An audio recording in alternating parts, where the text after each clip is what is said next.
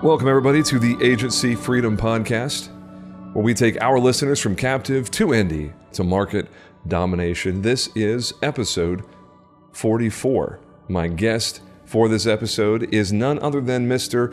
Erik Sjolie, agency principal from Sacramento, California. And I wanted to pay tribute to him as an actual Viking and get this intro kicked off with a little bit more energy than normal. So sit back and relax, enjoy a few bars of this for you, Mr. Sjolie.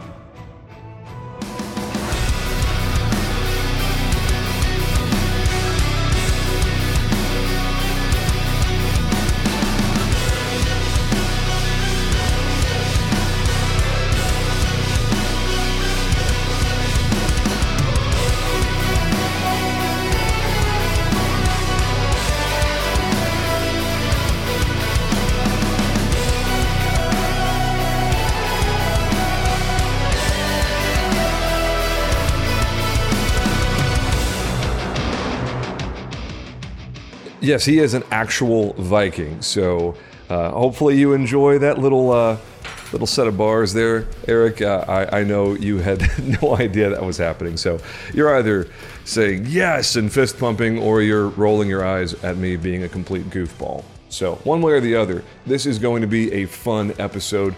I reached out to Erik a few weeks ago and just said, hey, you want to be on the show? Because I just find him to be very interesting, very engaging. He runs an outstanding shop, as you'll hear about in this episode. Very impressive. He's got his processes, his departments, his team operating at a very high level. I know you will appreciate this just like I do. So as we jump into the content of the episode, I have the same three requests that I have every week, but I have something special extra. So go ahead and subscribe and drop a review if you haven't already. Share the podcast with somebody in your circle who needs what we are doing. But I wanted to invite you as a new announcement. We recently started a live weekly complimentary, no cost involved coaching call. It is every Wednesday at 11 a.m. Central as I record this. And we're going to do this for the foreseeable future, definitely the next several months at least, to get people in and just help more people receive value and find community and start building a tribe that's not based on a specific geography or life stage of your agency, but just a community of people that want to get together and grow and be excellent at what we do. So go ahead and join us on that call. I'll put the link in the show notes, as well as in the Agency Freedom group on Facebook. And with that, we're going to jump straight into our episode 44 with Mr. Erik Sjolie of Sacramento, California. This is the Agency Freedom Podcast. Let's go. There are two kinds of people in the insurance industry: those who are captive and those who are free. This is the Agency Freedom Podcast. There is so much I wish I would have known before I made the freedom jump to the independent side. I mean, even now, I feel like I'm learning something new every single month. We're all about helping insurance agency owners and sales professionals reach your maximum potential and flex your freedom. My team and I replaced 6 years of captive agency revenue in 17 months with RiskWell. 17 months, man. It's crazy. This show is where I share our successes, our failures, and what I've learned along the way. We lay out a blueprint of how to make your freedom jump from captive to indie to market domination. I'm bringing you colleagues from markets across the country with dozens of different specialties. They're eager to share their stories and best practices with you. I'm your host, James Jenkins. Welcome to Agency Freedom Podcast. Let's go. What's the weather there today, man? I know Sacramento area is typically not known for being bitterly cold, right? Correct. No, we have all 4 seasons, but it's today it'll probably get up to like mid to high 60s. Oh, but man. It's snowing about 30 minutes away from me right now, so it's kind of weird weather. It might rain tonight. We haven't had rain in like 2 months, so. I feel like drought is always a thing in California. Like, you're never not in drought conditions. That is correct. Which is weird because like 30% of the nation's produce is grown in California. I don't understand that. That makes no sense to me. It's an issue. Yeah, like in December, we had our all-time record for the most rain and snowpack ever since it's recorded this last December. So we were all excited going, oh, it's going to be great.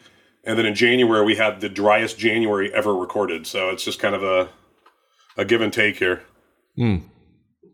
Okay, before we jump into this thing, how do I say your last name correctly? I've always said Sjolie and kind of like Sjolie, made the J silent. Sjolie, like the J's and H. Sjolie. Sjolie. Yep. Okay, awesome. So Erik Sjolie from, what's exactly, are you in Sacramento or in one of the suburbs? Sacramento. Okay. Sweet. Sky Insurance Advisors or agency or what? Brokers. Sky Insurance Brokers. Brokers. Okay. You know, you'd think I would have done a little bit of research before we hopped on a call. We'll see how well you remember all this. No, it's your brand is on point, man. I love what you've got going on there. So, yep, thank you. Well, let me just go ahead and officially open this thing since we've been recording for a little bit. Welcome to Agency Freedom Podcast, man. Thanks for being my guest here. Freedom Jumpers, I invited Erik on because he's just a really interesting guy. He's doing a lot of cool things. I love his personal brand, the bravado, the I am who I am, deal with it, way that he does everything in our industry. I really vibe with that. He has been involved behind the scenes in a lot of things, maybe I'm out of line for saying this, but Nick Ayers could sell to anybody. When Nick decided to get out of the agency game and focus his attention elsewhere, he chose to sell to you, Erik. And that says a lot to me about the kind of guy that you are, the kind of agency principal that you are. Because, I mean, Nick Ayers knows everybody. And the fact that he chose to put his clients in your hands, that says a lot to me. And well, thank you. Yeah, I know that's not something that's... I thought that was a nice gesture of his as well, and I was honored for the opportunity. Yeah, maybe I'm out of line for saying that publicly because a lot of people aren't aware of that, but I think that's a really big feather in your cap, so I wanted to give you props for that. Thank you. Man, you asked what I wanted to talk about in this call, and when I put the word out on Facebook and basically said, hey, Freedom Jumpers, what do you guys like most? What do you get the most value out of, the most interesting takeaways? And without a doubt, the biggest answer was people want to hear from other agency principals who are doing cool things and operating at a really high level. And that, from what I can tell, man, that is Erik Sjolie from start to finish.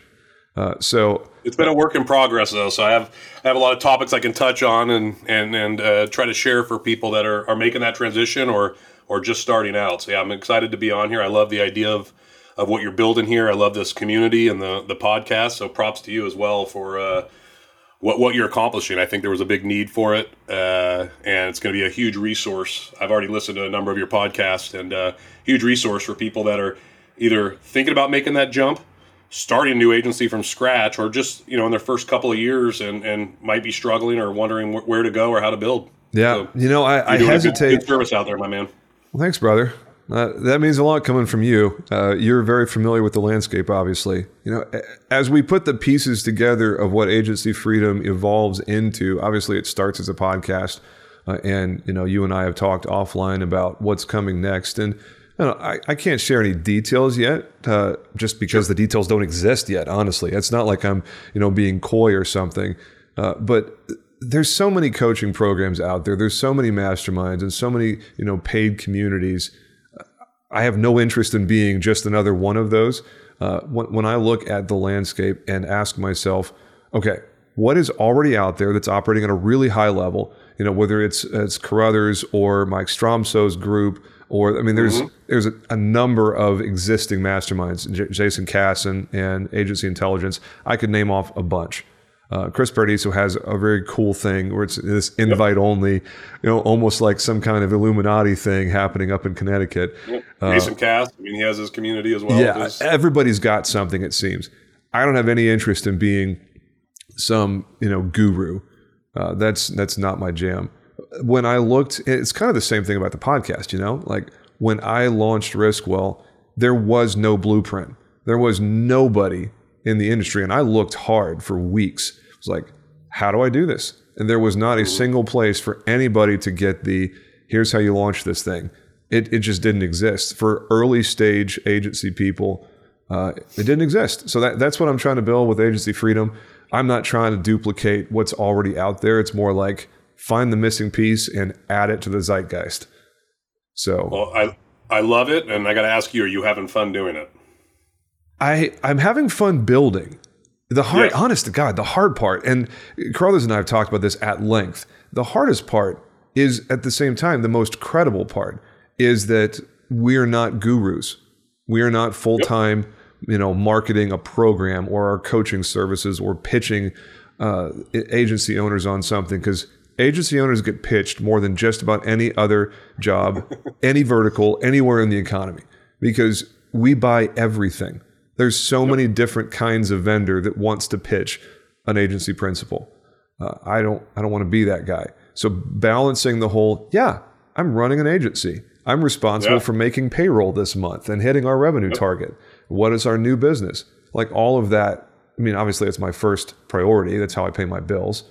The podcast and all the other things, they will be revenue generating at some point, but I'm an agency principal first and foremost. And that's the hardest part. That's why my answer to your question is not a clear yes. I love it. It's so much fun. It's necessary. I enjoy the process. This conversation, I really enjoy talking to cool people that are doing interesting things. I'm taking notes just like any Freedom Jumper or anybody who's listening to this podcast is, sitting there going, oh, I got to remember that. I too, more times than not, I'm going, I'm just going to write this one down and look at this later. Because, that's the beauty of collaboration. Maybe you'll learn something from me. I know I'm going to learn something from you. And we both get to be better. Every time expecting that, so that's the way it is. So a lot of people don't know Erik Sjolie. Oh, sorry, you were going to finish your thing before. Oh, no, I was going to say I love one of my favorite quotes. It's actually like a pictured meme that I have saved on my desktop. It's Gary V, and it's his quote saying, "There's no better feeling than when you're at the start of building a monster." But he obviously throws a few other adjective words in there in Gary V style that I won't say on this podcast. Yeah, but it's a pretty neat experience, and I always love that when you're at the beginning of something or really building something special, and it's just that excitement and that vision that starts taking place where you're like, okay, we're on to something here, and it's just nice. And I know definitely you are there because I see people comment. I see your downloads, so you definitely are making an impact. So good job. Thanks, man.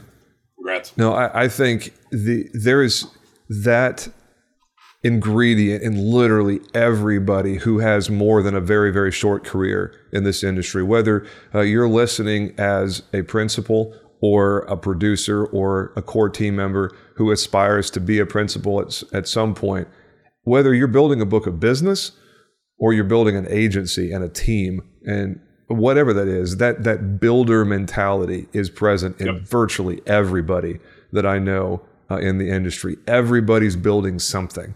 And that's just beautiful. I love it. There's no better industry I've ever found in all of the clients that I've talked to and all the other industries that you and I both have direct contact with in the client relationship. I haven't yet been like, I like your industry better than my industry. I would like to do what you're doing. Agreed. No, what we do, it's almost cheating what we do and get to make money for sure. So I'm going to put the microphone in your hands, my friend. Perfect. I would love for you to tell everybody kind of your backstory, how you got to this point in your career. Feel free to share any personal elements that you find relevant to the conversation to help us understand you better as a person, as a leader of a team, as a professional yourself in your own individual right. Take it away, my friend. Who are you? All right. Yeah, so the whole story started when I was a young kid, and I just was dreaming about being an insurance agent one day when I grew up. So I just like I think everyone in the world, you don't really grow up dream. I mean, there might be a few people, but you don't dream to get into the insurance industry per se as you get older. So myself, like many, I took an indirect route and kind of backed my way into this industry. So I started really in 2007, so we're coming up on 15 years in the industry. Mm-hmm. I started because I wanted to become a financial advisor. I'm a numbers guy. I love numbers. I love money. I like accumulation. I like building. Everything you were mentioning a little bit earlier. So I thought, hey, this would be a good calling, is to really help people with finances. I think there's a huge lack of it in America for training and people's knowledge of how to properly save and do things. So that was really the route I did. So I joined New York Life, got my insurance license, life and health, with the goal of getting my securities license and going that route and have them help accomplish all of those. So that was my goal from day one. But I got in, started selling life insurance, and actually was pretty good at it. So came out of the gates fast.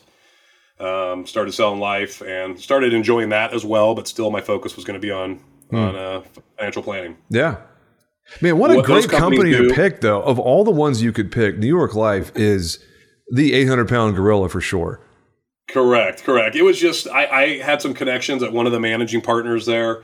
I went in and interviewed and just felt, hey, this would be a good path. Like I said, I knew it was really just a pit stop for me was my idea. Going in, it was just a necessary part to get to where I ultimately wanted to be.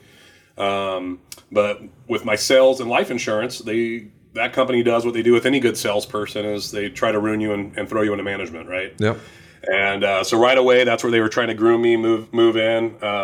With New York Life, you can't sell when you're in management. You're no longer allowed to sell, which was a pretty big downfall for me. Yeah. But was still going to pursue that because I love working with people, love leadership, love training. And then I made my way over to Mass Mutual Financial Group to be a manager or managing partner, whatever title they give. And for 2 years there, I basically just trained, recruited, and developed agents on life insurance, disability, long-term care, annuities, all the above. Was securities license, was doing a little bit of that as well. So you have felt the pain of FINRA and Big Brother looking over your shoulder constantly. Oh yes, I'll get to that more in a second here. Of course. That's the worst. It is a whole nother beast and a whole nother animal. Well, and you had your 65, right? No, I said a 6 and 63 at the time, and then I was going to go 65 and 7 and go more on the managed side. That was my whole plan. There was a stepping stone to the whole idea I had here. Go ahead. I come from a family of entrepreneurs. So my dad owned companies. I have 5 brothers and sisters. 4 of them own companies still to this day. So it was just something I learned at a young age is, hey, how to build, how to be in that mindset. So I knew ultimately I wanted to own and operate my own place. 2011, I decided to get out of the corporate side because, Mass Mutual, just like New York Life, both, Fortune 100 companies, very corporate, very captive to the extent. So on the life side, not the personal line side. Yeah, very Kool-Aid. Yes. Oh, yes. I know Kool-Aid. The farmers, the state farms, all that. I know that lingo because they do the same thing on the life side. And it's, they teach you very well not to like anyone else's product, and everyone else is, the worst, and yours is the only one that matters. They're all evil and incompetent. Yours is the only altruistic, the only beneficial option. Carry on. So I launched and just completely was going to do just securities and life insurance. Brought over some of my agents with me, and that's where the whole FINRA and SEC and auditing and marketing guidelines really started putting its weight down on me. I actually got in about 2012. I started selling property and casualty, only with the idea is to help me recruit more life agents. Because, in life insurance, it's really, like a lot of sales jobs, you eat what you hunt and kill. So, you're every month you're starting back at zero for the most part, very little sustainability long term.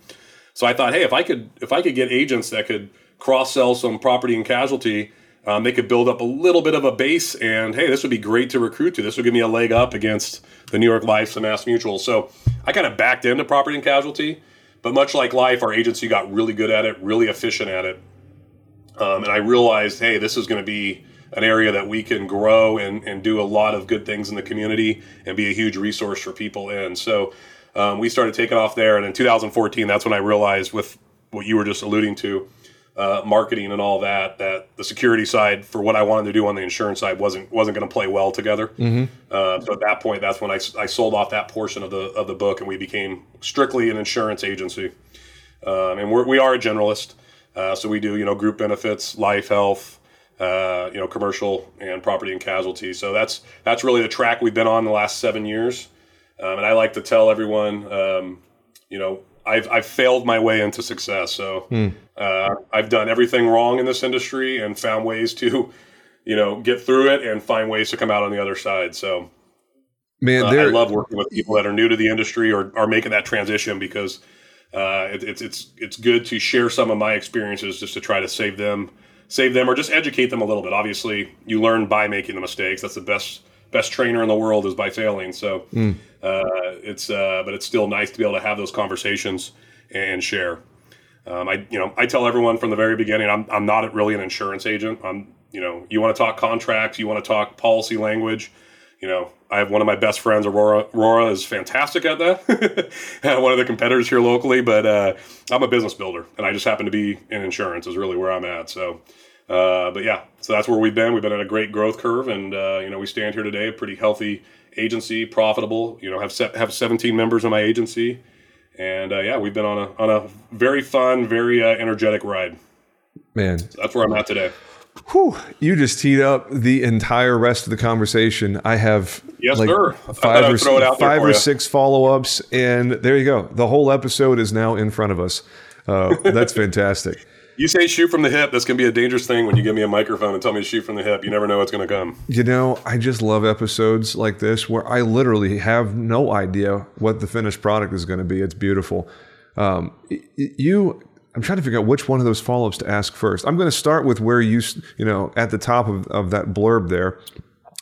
The process of going from a life and health focused agency to PNC is transformationally different. Like the structure is different. The comp is completely different. The systems and processes, sales and marketing, and the carrier mix that you're going after. It could not be more different. Yes, it's still technically insurance, but the whole game is played very differently. It's a whole different industry and a whole different animal. You are absolutely correct. So when you decided to add PNC as dipping your toe in that water so you could bring people over and cross-train them into the life and health side of things, at what point did you start to realize, and I guess the better question is, how did that process go where you started to see the renewal income and you started to realize, wait a second, the revenue model in PNC is 180 degrees different than life and health? How did that process go when you started to make decisions on making a big shift in your agency? Yeah, that's a great question. And really, it took well over a year before that decision was made where it was, okay, let's focus on this and have this be one of our leading verticals here as we grow. Because really, it was from the very beginning, it was going to be kind of like the stepchild of my agency. I really was going to use it more for a recruiting tool, knowing that we would develop, but I didn't know it was going to happen at the pace it was. So I really thought it was going to be a very slow growth, slow transition. I wasn't going to put a lot of energy or effort into it. And you're absolutely right. It is a completely different animal, both in the way it operates, the sales approach, the mindset behind it. And I'll get more into mindset because that's really what I spend my entire life on and focus on. So we could touch on that quite a bit. Oh, yeah. But really getting into all of that. So it was just like why I didn't become a financial advisor and went into life insurance and management was we just came out of the gates and did better than I predicted at it. It was something that I didn't have in my pro forma, my prediction models, and it just it came out of the gates faster and forced me to adapt and navigate and pivot on the fly on it. So I had to learn, getting down to how carriers work. In life insurance, every carrier wants you. It just depends what, contract rate you're going to get. In PNC, that's not the case, right? You're basically interviewing, especially when you first start. Now, that'll switch later on in your career when the agency starts to grow. But at first, you've got to, at first you're interviewing yourself and trying to sell yourself to carriers why they should give you a contract and let you represent their products. Their concern is, client quality, loss ratios, documentation and auditing. I mean, all the above so even that approach of building out a portfolio was a whole, game changer that I really had to learn on the fly. So on the PNC side, I am as scratch agency as you can. I did not have training on the farmer side, Allstate side, AAA. I had nothing, nor did I have anyone in my office that knew how to do it. So I utilized carrier reps to train me on the fly. I did a lot of research after hours. And I basically picked the brains of people like you and other people in the industry. I still remember from the very beginning, I would call other agents I knew and said, hey, explain how this claim would happen here. And I was basically a student as I was building this thing out. really get traction and just try to become a fast learner. So you really did it the hardest possible way. Yes. Even just about everybody that I've ever talked to, even the ones that did scratch, they had some kind of experience, some frame of reference. Either they were an employee or they were a captive agent or. But you really did come in with zero foundation on the PNC side. Absolutely zero. Yeah. Absolutely zero. And it was a learning curve, but that's where I get to, you've got to, the mindset. You've got to crave the results more than the journey or the activities, right? So I knew what I wanted to build. I was laser focused on it, and I was willing to make every sacrifice to achieve my goal. I was, like I said, laser focused on getting to where I wanted to go, and I knew it would work, and I just had to extend the run rate, and make sure that I can get there, and just have faith in my abilities and people around me that we brought in, which I'll share more, because that's when I got really smart, is starting to surround myself with people that are better at things than I am in the agency. How do you feel about being known as the Viking? I take it with pride. I know Aurora started that, but I'm very proud of my heritage. I'm Norwegian, so our family, at holidays, we still eat a lot of the Norwegian and Swedish dishes.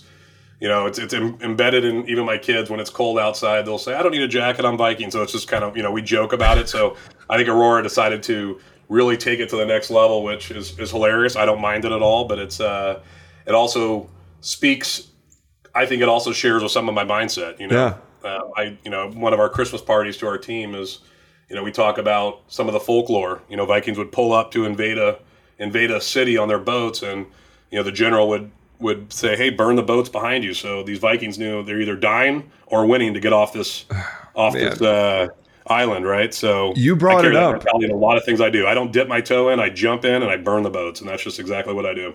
I was toying with the idea of naming this episode Erik, Sjolie, and the Viking warrior mentality. But honest to God, I was about to say exactly what you just said. And I'm sitting here, as it comes out of your mouth, I'm like, oh, hell yeah. He went exactly where I was going to go. That's awesome. That whole burn the ships mentality, like everything I've seen from you, it seems like that really is how you operate. You're going to, look at it from the shoreline, view the shoreline Correct. From the boat. You're going to decide, is this a smart move? Is this what we need to do? But once you make the decision, you are all in. 100%. So my decisions are calculated, so I don't want it to be confused. I just blindly run after things and not know. So they're calculated. But once I've made the decision, I've worked through, I always do the Apollo 13, what's the worst that's going to happen if I do that? Yep. Once I've been able to accept the worst that could happen, then I put my head down and it's let's run through this wall. And that's where that mindset is. It's the only way I know how to do things. Is I don't want exit strategies, backup plans. When I went independent, I know a lot of people work part-time somewhere to keep income stream coming in. I did not. Yep. I completely, I had a 1-year-old child at the time. I was married at the time. What I ended up doing when I went independent is I rented out my house that I owned, and me and my family moved in a mobile home park for a year and a half. So building my agency, I lived like Eminem in a trailer park and building this thing out because I was willing to sacrifice everything to get where we need to. So I think sometimes, especially in this industry, especially nowadays with the technology and where it is and where the industry is going, it's going to take a lot of that level of focus and just, willing to take on obstacles to succeed and get where a lot of people want to go. No, man, I love everything about that. And the whole living in a trailer park thing, that's just part of your lore. You realize that. I mean, sure. This is not everyone has to do that. I understand that, but that was the level I was committed to this. No, and I think that just speaks to the intensity that you approach anything that you care about. Whether it's Erik the Red or Thor or Stromgard or whatever. Erik Sjolie is building his own lore, it sounds like. No, the legend, shall we say. Yeah, no, I would not go that far. No, it's a legend in progress. You're not there yet. No, so you make the decision, hey, you know what? I'm going to put more emphasis on this PNC thing. How do you go about with the mentality? Okay, we already talked about this, but from a process standpoint, and when I was a farmer's agent, I was really good at selling life. I didn't enjoy it at all. Sure. It was not something that I looked forward to, But because of my background in like studying the practice of communication and persuasion and whatnot, I understand the emotional sale.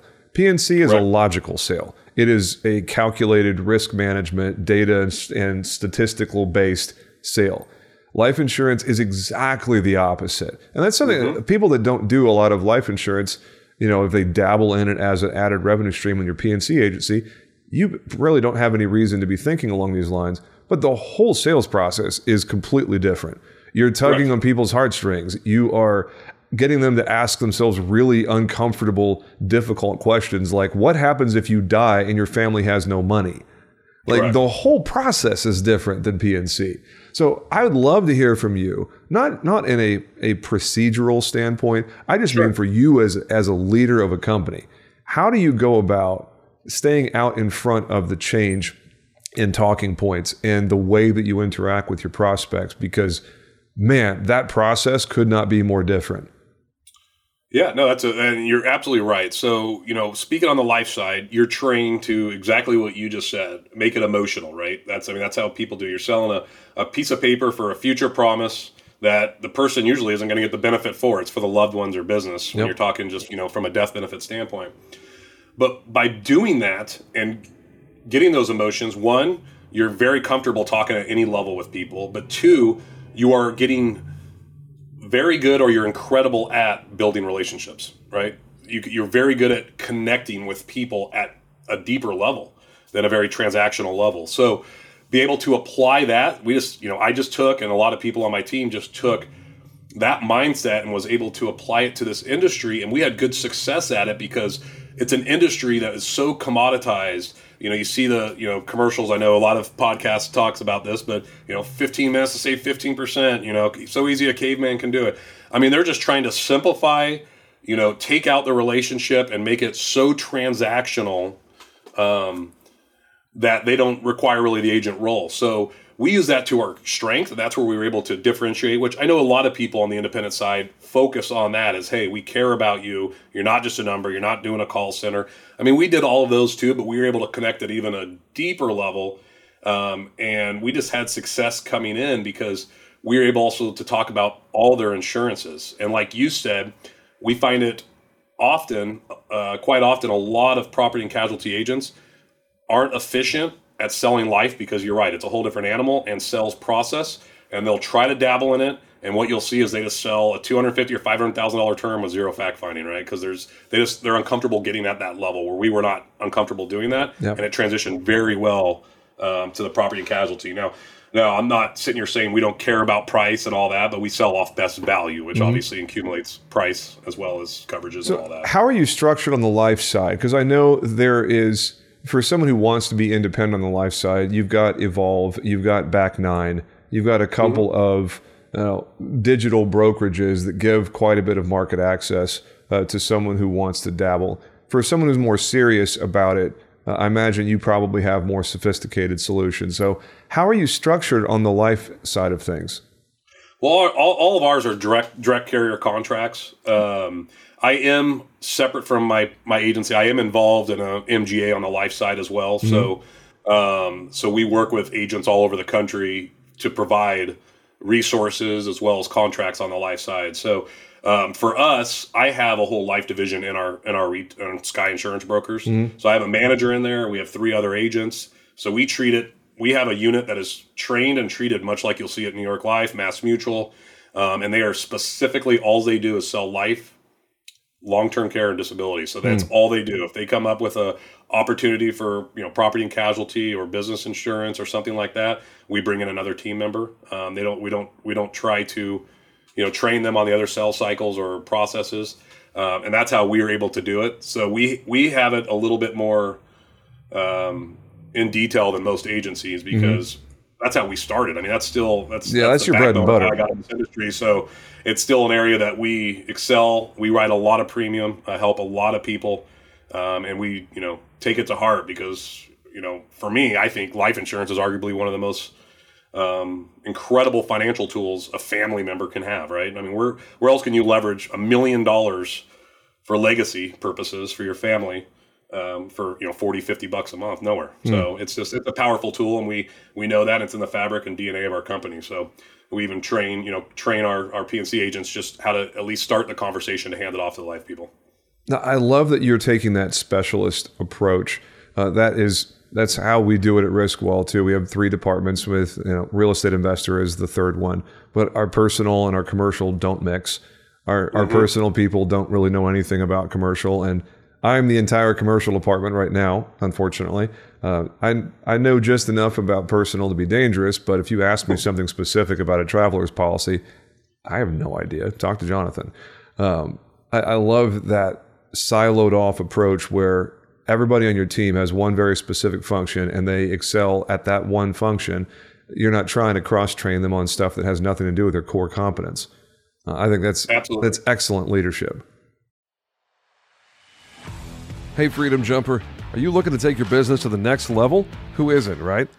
Write more business and see your agency succeed with NBS.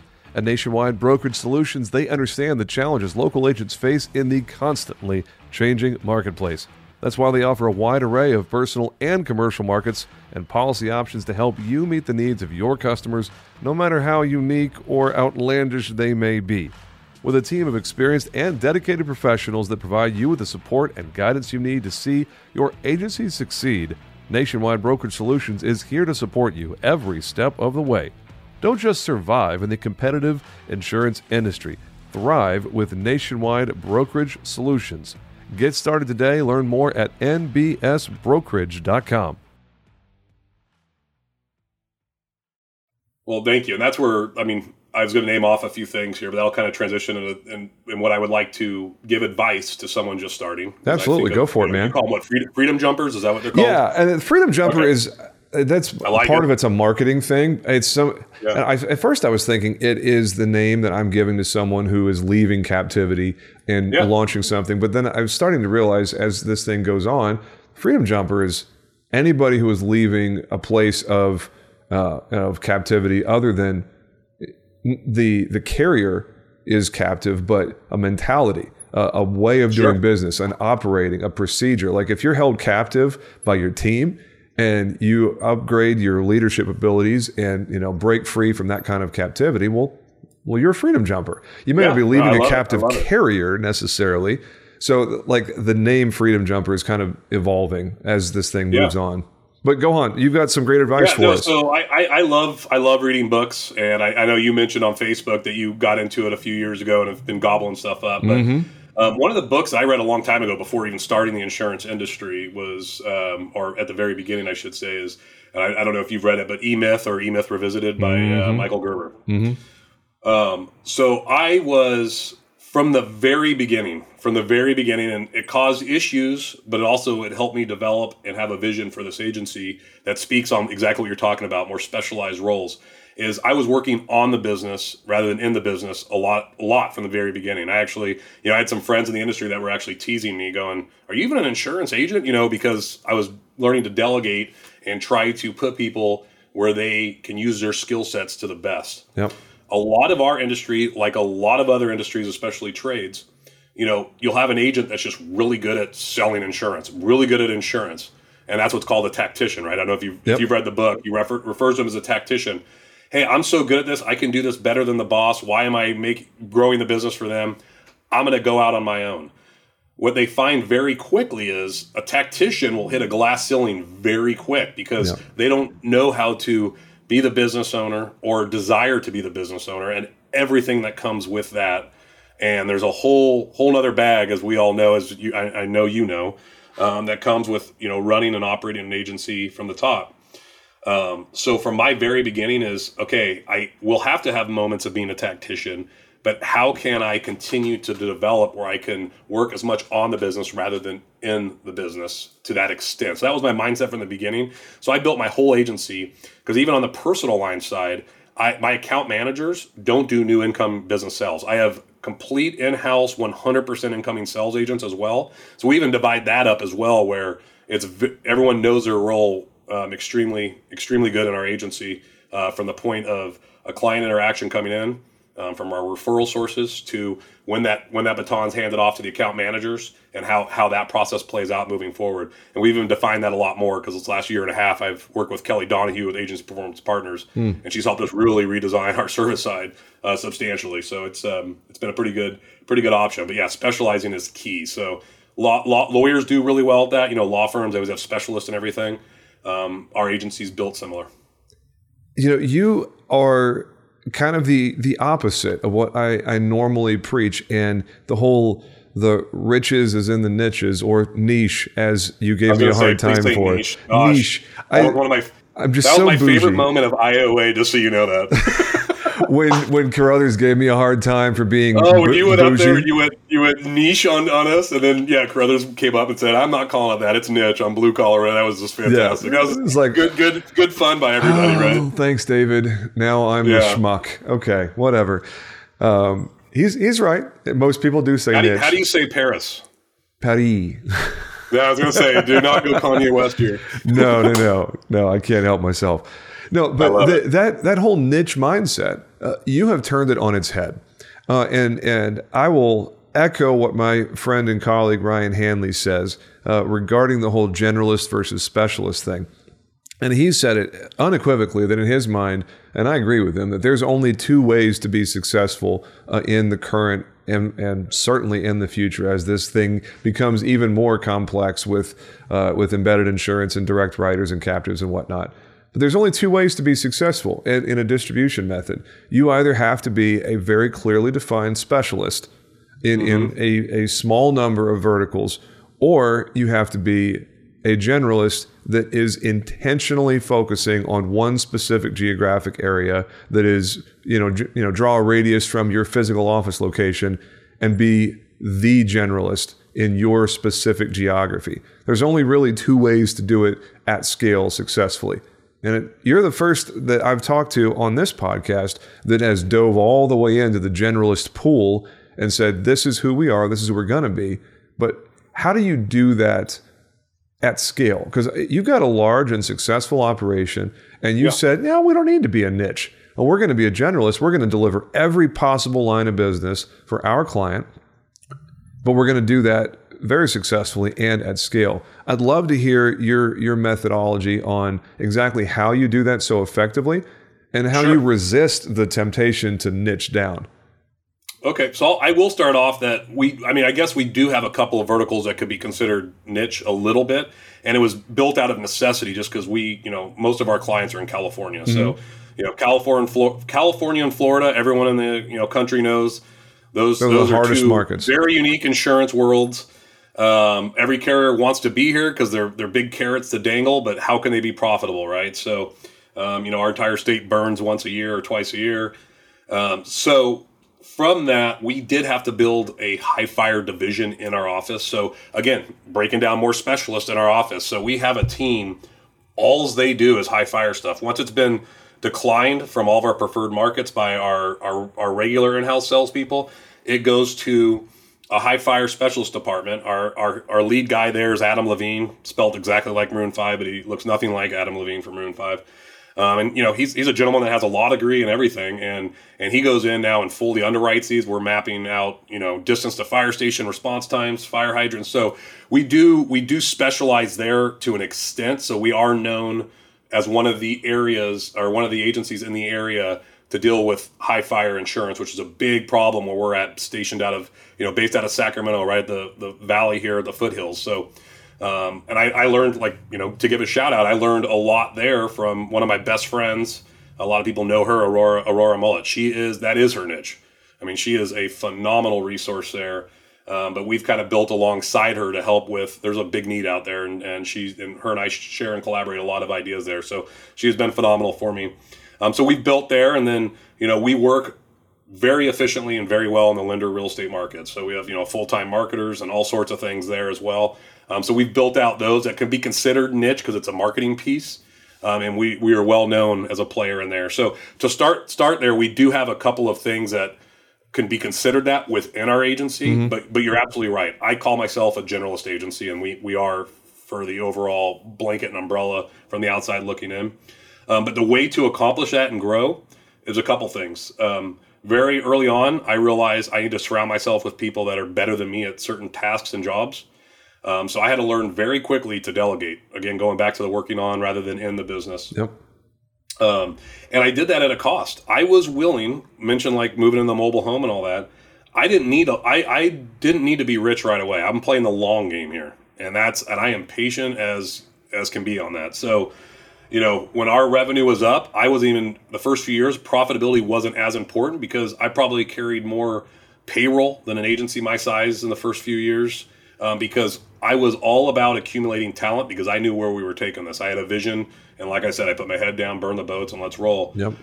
So the way that allowed me to scale as a generalist was completely investing up front, because that's what it takes, in either talent, technology, resources, what have you, and then continue to go find those key people that you can bring in that would help. We've also done it through certain markets and all that. We've acquired a number of agencies over the years as well, so I do play in the acquisition game also, and we do that to help implement either marketing strategies or certain carrier contracts, all the above into those markets as well. So we've used both those tools, very traditional tools, but I can't stress enough how honored I am to work with the people that we have at our agency.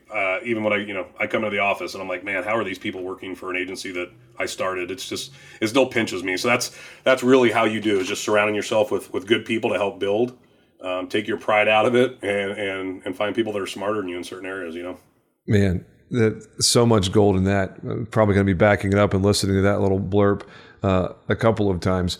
One, definitely shout out to Aurora Mullet, and thank you for bringing her up there. She definitely deserves it. She, without a doubt, one of the most interesting and genuinely kind-hearted people. She can be prickly as all get out if you get on her bad side. She has teeth for sure. That's the beauty about her. She is who she is, and you trust her wholeheartedly, and she is an amazing human being. She absolutely incredible. I have seen several different aspects of her personality. I don't yet know her that well, but she's incredibly genuine. Gave me some very difficult feedback of what I needed to hear. I've been on that side of the conversations before too, so I was we're like, in the same club. Man, that is savage. I'm really glad you said that, and you're correct in your assessment. I do need to work on that in exactly the way that you said I need to work on that. But gosh, that's hard to hear. Yeah. No, so Aurora, if you happen to listen to this, you are amazing, and I look forward to getting to know you better in the future. Back to you, Erik. One of the things that you brought up there, and I know this is something you have to have put thought into, and you're probably intentional in how you approach it. In order to be a generalist, you really have to be intentional and very specific at resisting the shiny object syndrome, as we call it. Of resisting the urge to chase the new thing or to chase an opportunity that may be outside of your core competence. Dollar signs can lure you somewhere. How have you built such a great operation that stays inside the box that you have designated as your desired box? And I don't mean like inside the box as in lacking innovation. Yeah. I just mean you have set up the box and you said this is who you want to be. And you obviously are disciplined to continue to be that. So talk about that for a second. Yeah, no, that is correct. But at the same time, I mentioned earlier on, I've failed my way to success here. So I do have issues at times because I'm human with the shiny object, issue. Especially when I go to IOA events or interact or have conversations with people across the country. It's like, oh man, we could do that out here. How can we do that? Much like David Carruthers, if you looked at my GoDaddy account, I have so many own domain names of ideas I've had that I've never taken to market. So I do test pilot behind the scenes or even sample market stuff here. So I have put energy and time into the shiny object, unfortunately. But before I burn the boats and go all in, I got to calculate and make sure it's something. So I have tested out a number of things over the years and decided exactly what you said. This isn't really going to fit how we're building or make sense in the long run, and I don't see it in a scalable place for us in this agency, and it's not a wise place to use our resources. So I do test a lot of things out behind the scenes, and give a lot of thought and energy into certain things. Even going back to Carruthers when he was showing, his wedding insurance, sites and all the direct to consumer stuff and all of that. I would be lying if I didn't consider that. And how could we implement that? And those are all things in the back pocket that if we have time and energy in the future, we can maybe pull back out. But so to answer your question, I do look at some of that, and it is an issue, and it is something that everybody has to be cautious of. Yeah. Can it be costly? Absolutely. Not only in resources and money, but more importantly, resources and time, right? So, and I have definitely paid the piper on both of those on many occasions, and then just not went full force into it and pulled it back out. So I had to actually get to the point where I was careful even sharing with my agency some of the stuff that I was considering, because I didn't want them to think that we were bouncing around too much on some of the stuff, to focus. So, but then that's where it's nice having people like yourself, and I have a lot of colleagues and great relationships across the country, but we've kind of have our own little crew here in Sacramento. Everyone, it freaks everyone out when they see us together on social media and everything, because we're technically all competitors, all well known in the area. But we're all great friends and resources. So I bounce ideas all the time off on them, knowing that, they can implement it and run it in my backyard here. No concern. So that's always nice too, because I talk through a ton of things with people weekly, and that always helps navigate that too. Well, the beauty of what we're all doing, if we really do practice that blue ocean mentality on a day-to-day, we're not just saying we practice it, but in reality, we really hope our peers fail. We hope that we're better than them. But I mean, like, actually practice a blue ocean mentality. There's so much business to go around. And when we take into account the market share that direct writers and captives and direct-to-consumer insurtechs have, the independent channel as a body, there is so much that we can take together. That's really what I see as my competition is the $1 billion marketing budget that is putting bad information in front of my prospect and teaching them to be transactional and helping them prop up bad habits for how they buy their policy. Like, that's what I see as the opposition. So when you say stuff like that, man, I just love it, because it's an abundance mindset. I mean, I talk about that often. I consult or work with a lot of people that are starting businesses here locally. So I have conversations all the time, and it's just, one of the biggest deterrents, and this would be for anyone making that freedom jump or getting into the independent side. You want to turn people off. The successful people off in our industry is have that scarcity mindset, and anyone that has an abundance mindset can sniff that out so quick. It's just like oil and water. So I've had conversations where I could tell someone's fishing for information and then not wanting to share or collaborate. I know there's a hidden agenda behind it.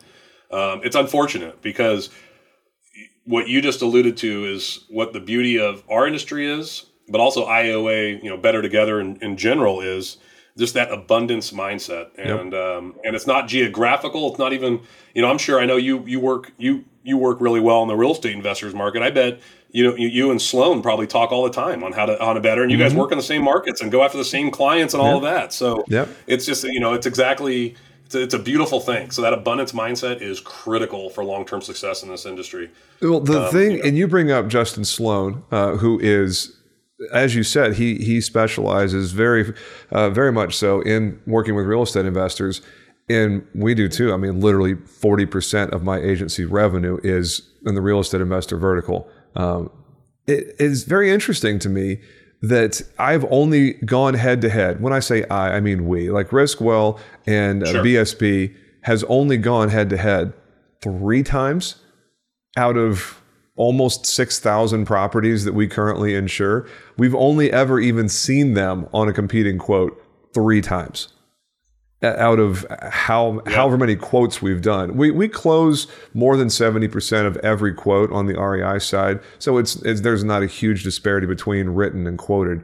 But just the fact that we have a specialist and another specialist, and there's so much business to go around. Those two specialists almost never see each other, even though they're going after exactly the same profile.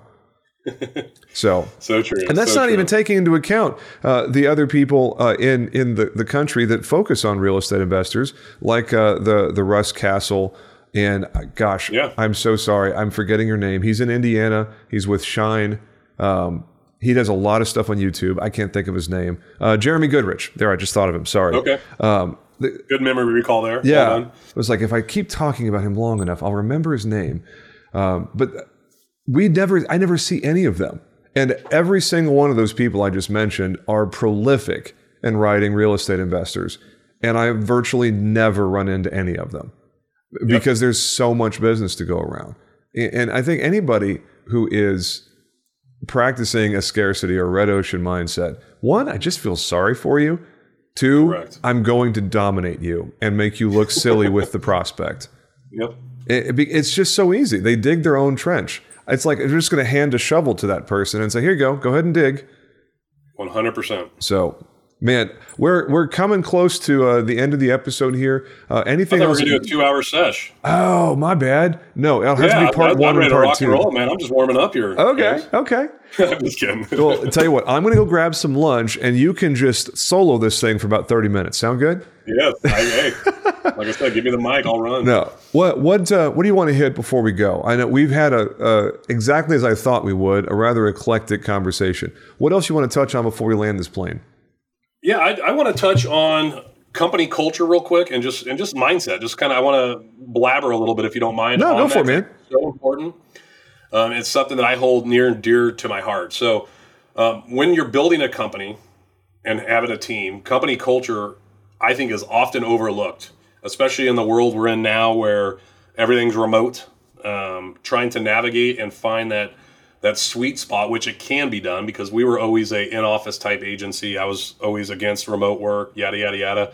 COVID completely changed my mind on that. And now we're a nice mix of in-office and have a lot of remote people. Mm-hmm. But just working around that company culture to drive a incredible workplace and a fun workplace for your team. You're going to find everyone to be more productive in that sense. And then really then tie in your values and mindset. So I don't, if you followed me at all on social media, our marketing is refused to be average, right? That's our focus. And that's the mindset that's in our company DNA. It's our rally cry, and it's an area we go. Part of the area, from getting that, have you ever read the book Can't Hurt Me by David Goggins? That guy's an animal. No, have you read his book? Or yeah, even better the Audible where he just ad-libs after every chapter is flat out incredible. I tell everyone, do not read the book, get the audio, because how he just goes on those tangents after every chapter is incredible. I listen to a lot of audiobooks. It's kind of my thing. I can't tell you. I don't think there's another book that I've read or listened to, or at the end of each one of those stories, I'm just literally jaw open going, golly, that is just savage. How does someone go that far? Honestly, it's staggering what he did with his willpower. It's an incredible book. But what he did was he was able to, like he calls it, callousing the mind, right? He has the 40% rule, where he thinks most humans have a regulator, whether it's uncomfortableness, pain, whatever have you, your body talks you into stopping at 40%. Our industry, we put ourselves in a lot of uncomfortable situations. I would also say there is the majority of agency owners in our industry I would consider average, right? Yeah. They get to a certain size, hit that ceiling, and they just are happy. Well, by definition, the bell curve is average. When you call someone average, that's not an insult. You're just the middle of the bell curve. You're 50th percentile. What I'm saying is they hit a spot and they're comfortable, and that's where they want to be, which is great. That's why you see carriers. That's why you see carriers change their entire comp now to like growth and all of that, because they're trying to, buck that curve and get everyone to continue to push. So if you practice that and think, okay, a lot of the stuff I do in life, whether it's, working out or let's talk business, I probably hit a regulator at 40%. What's that untapped potential that you could do and make a great change like you're trying to do here with this podcast and in the industry? You have 60% probably more to go under that theory. And that's exciting because now you're going to play at a level that most people aren't going to be. Mm-hmm. And if you can get in that mindset and realize, man, if I'm willing to go there and cross that and callous the mind, you could do some powerful, incredible things. And it's all about making an impact. And you're going to be able to do that, whether it's within the industry with your peers or with your clients in the community, right? And really go out there and, like you said, go against the people that are trying to commoditize and make insurance not that important. And you see an entire town burn down like we did a few years ago, and a majority of the people were grossly underinsured because they were working with commoditized type agents. Just were trying to slap policies on. So That's really important. And I think it's just something that I think needs to be thought more from agency owners, but especially people getting in the industry is what legacy do they want to leave from day one, and how do they want to operate? And I think if you pull from that length, you're going to be just all right moving forward. Man, that is solid advice right there, my friend. Anytime you are referencing David Goggins, you are probably heading in a good direction. I was trying to get Nick Ayers to get him to Better Agency because he was asking who speakers were. I didn't know why he was pulling that, but I was just like, oh my gosh, because that's one of my things. I would love to see David Goggins talk live in person. Well, and the thing is, he's local to Arizona. He lives in the Phoenix area. Did not know that. Yeah, at least he did at one point. I'm not sure if he does currently, but he did. So it wouldn't necessarily be a plane ride for Mr. Goggins to show up at Better Agency's conference. No, I'm gonna cross my fingers there. Hey, Nick Ayers, if you're listening to this, get you some David Goggins. Get Goggins. I mean, I'll even wrestle someone on stage if you want to kind of go with him, firing up the crowd or whatever. Right? Let's just get Goggins out there. Honest to Sarah God, Daniel. I don't know if our peers can handle David Goggins. There are so many. How do I say this without being rude?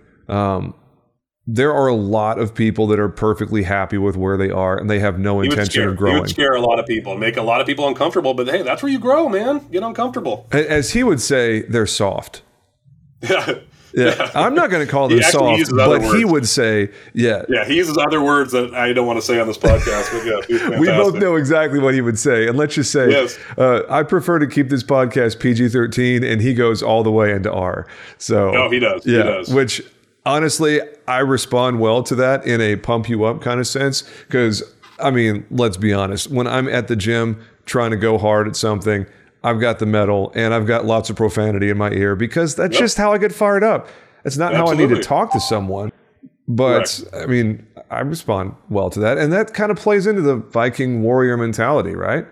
I mean, 100%. Man, anything we missed? I do not like being comfortable. I've done it my whole life, and I didn't realize it till these last couple of years that I purposely put myself in uncomfortable situations because that's where I operate. Not to keep name dropping books, but Tim Grover, Winning and then the Relentless book. He talked about that, pushing yourself into uncomfortable positions and being okay there. At first, I always thought, why do I do this to myself? Why do I make it hard? And I had this conflict forever. Like, why can't I just be happy? Yeah. I'm wired just to be uncomfortable, and I just got to be okay with that. And that's phenomenal too. But it's keep pushing the envelope and growing. I love it. Everyone kind of learns differently. Right? And Tim Grover is I don't even know what to call it. He is intense to the point of making me uncomfortable reading his stuff because some of what he says, it just comes out as really harsh and not even beneficial motivation, but just like harsh motivation, like insulting someone to motivate them. And that definitely works for some people. And I guess you don't get to be Michael Jordan's personal trainer for 20 years. Well, I was going to say, look who he's worked with: Kobe Bryant, Dwayne Wade, Michael Jordan, among others. These people are the elite of the elite at what they do. Yep. They've been surrounded their whole life with yes people pampering them. The 1% of the 1%. Yeah, he's got to be direct, and those people don't have time. Don't sugarcoat it. Just come at me straight. Man, I have loved this. This has been a solid 57 minutes. Definitely one of my favorite agent interviews. Anything you want to add before we land the plane? Anything we missed? No. I mean, I can keep going on and on, but I think this would be a good time to stop. Just another. I'll throw one more book because I love books out. One more book. I don't know if you've read it. Is Shoe Dog by Phil Knight. Yeah. How do we have the same list, man? That story is incredible, and here's why I want to highlight it. Nike. There's a million different times Nike should have been dissolved in the first 5-10 years of its existence.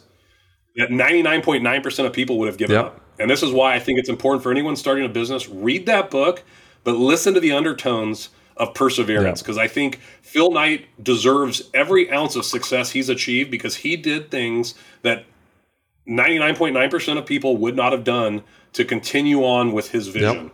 And I think that's where you need to dial in, because if you're coming into this world, agents, freedom jumpers, it could be scary, especially now with all the tech, and you said it, embedded insurance, direct carrier riders, all the technology. It's scary, the technology they're implementing out here in California for the fire, wind mapping, and all that stuff. When you have big brothers coming, everything's coming in, so it could be scary. But you just got to persevere, burn the boats, and go out there and make it happen and write your success story, because it's out there. Surround yourself with good people. I consider you one of those as well, James, but there's a ton of people in our industry. everyone's here willing to help, and let's get after it and let's go make a change. And I'm going to end on that. You know, the last thing that I will say, because you did touch on the embedded thing, I kind of sprinkled that in the group just to chum the water, so to speak. And I wouldn't say surprised, but a little disappointed at a lot of the comments that came back as like, oh no, it's just the next thing. It'll come and go. It's no big deal. I'm like, if you think embedded insurance is a come and go and you just ride it out and it'll go away, embedded insurance is not a flash in the pan. I'm not going to steal from my future. Go ahead. Sorry.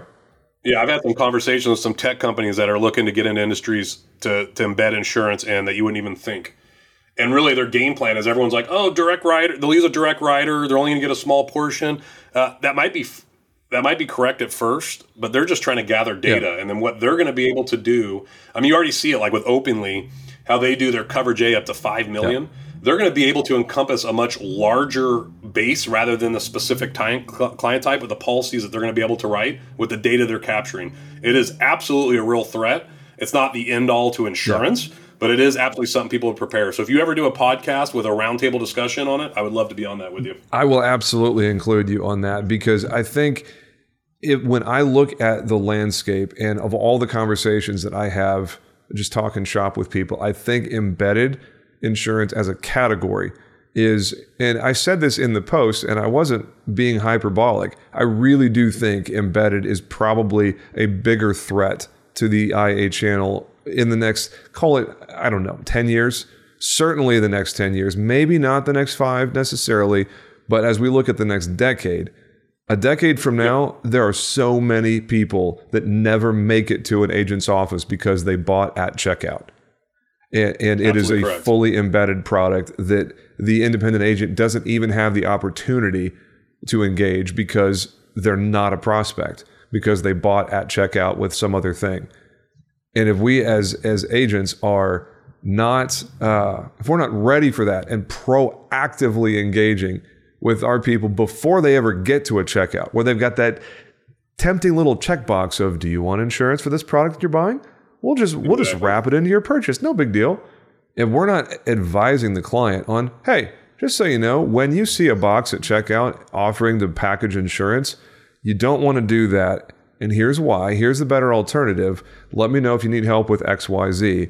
We have to be having that conversation in the same way that we have the conversation of, you write a prospect and you bring them in as a client. If you're not actively telling them, hey, you're going to get solicited by 50 agents in the next year. Correct. You're going to be contacted by people that want to write your insurance.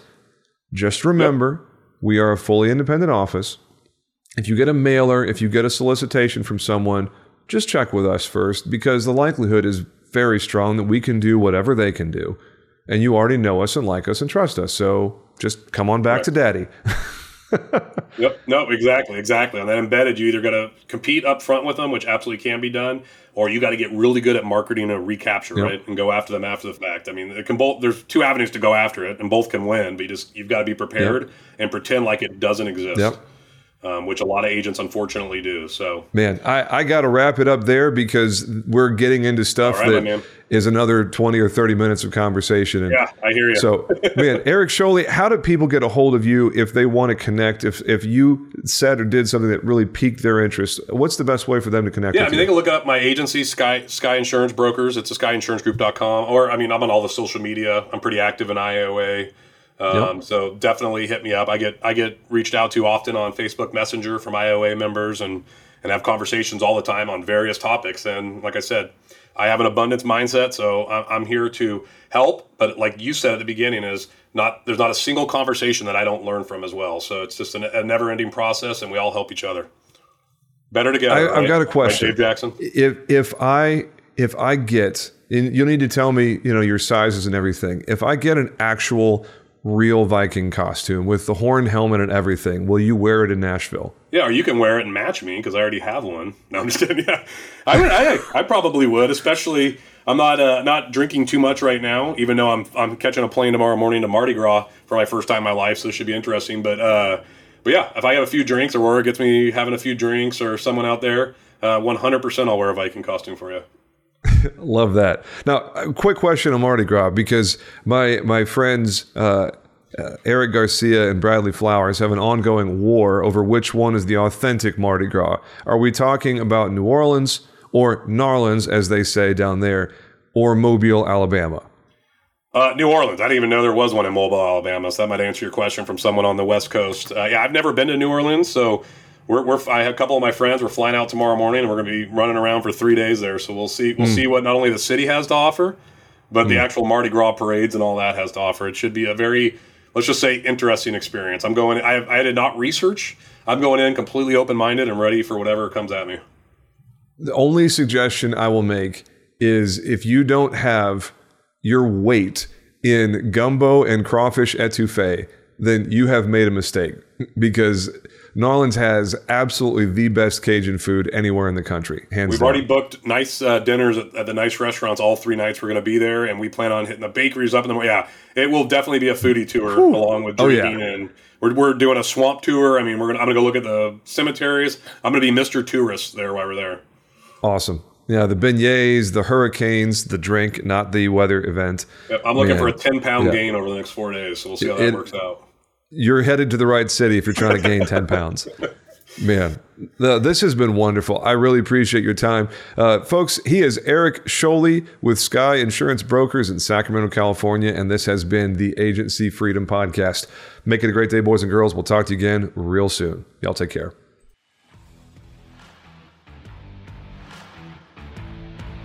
Thanks for listening to the Agency Freedom Podcast. Please subscribe to AFP on your favorite podcasting platform to get automatic updates on every new episode and help other people find us organically. If you like the content you hear, please drop us a quick review and tell the world what you like best. Most importantly, please share Agency Freedom with someone you know who is still on the captive side of the insurance world. They'll thank you later. You can connect with other Freedom Jumpers, ask questions, get advice, and share your best practices in our Facebook group. Just type Agency Freedom Podcast in the search bar. Visit our website at agencyfreedompodcast.com to sign up for our email list and get access to exclusive resources, and sign up to be a potential future guest on the show. We welcome your comments, feedback, and ideas. Email podcast@riskwell.com, and we'll look forward to hearing from you. Agency Freedom Podcast, where we help our listeners go from captive to indie to market domination. Until next time, let's go.